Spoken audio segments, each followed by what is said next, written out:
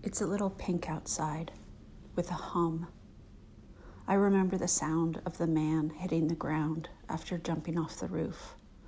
A cry, guttural, like an air-gutting punch. At the time, I pictured a cyclist hitting the corner of a dumpster that was parked on our street. I imagined him stretching his arm out and then plowing into the steel frame. It was dark out. We were in our bedroom. Only later we played chess in the living room and noticed the lights of cops, car lights and flashlights, peering, poking around in the bushes.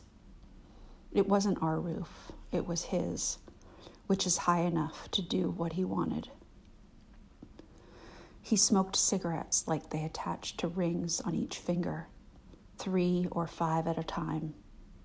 Aggressive smoking. He was about 19 or 20.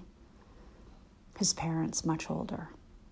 Tired, broken even before he jumped. The sad closed up. It's all in my mind. I don't know them. Is there a worse kind of broken? I can't go near that thought without turning away. Not for me now. Not ever, I hope. Spare me.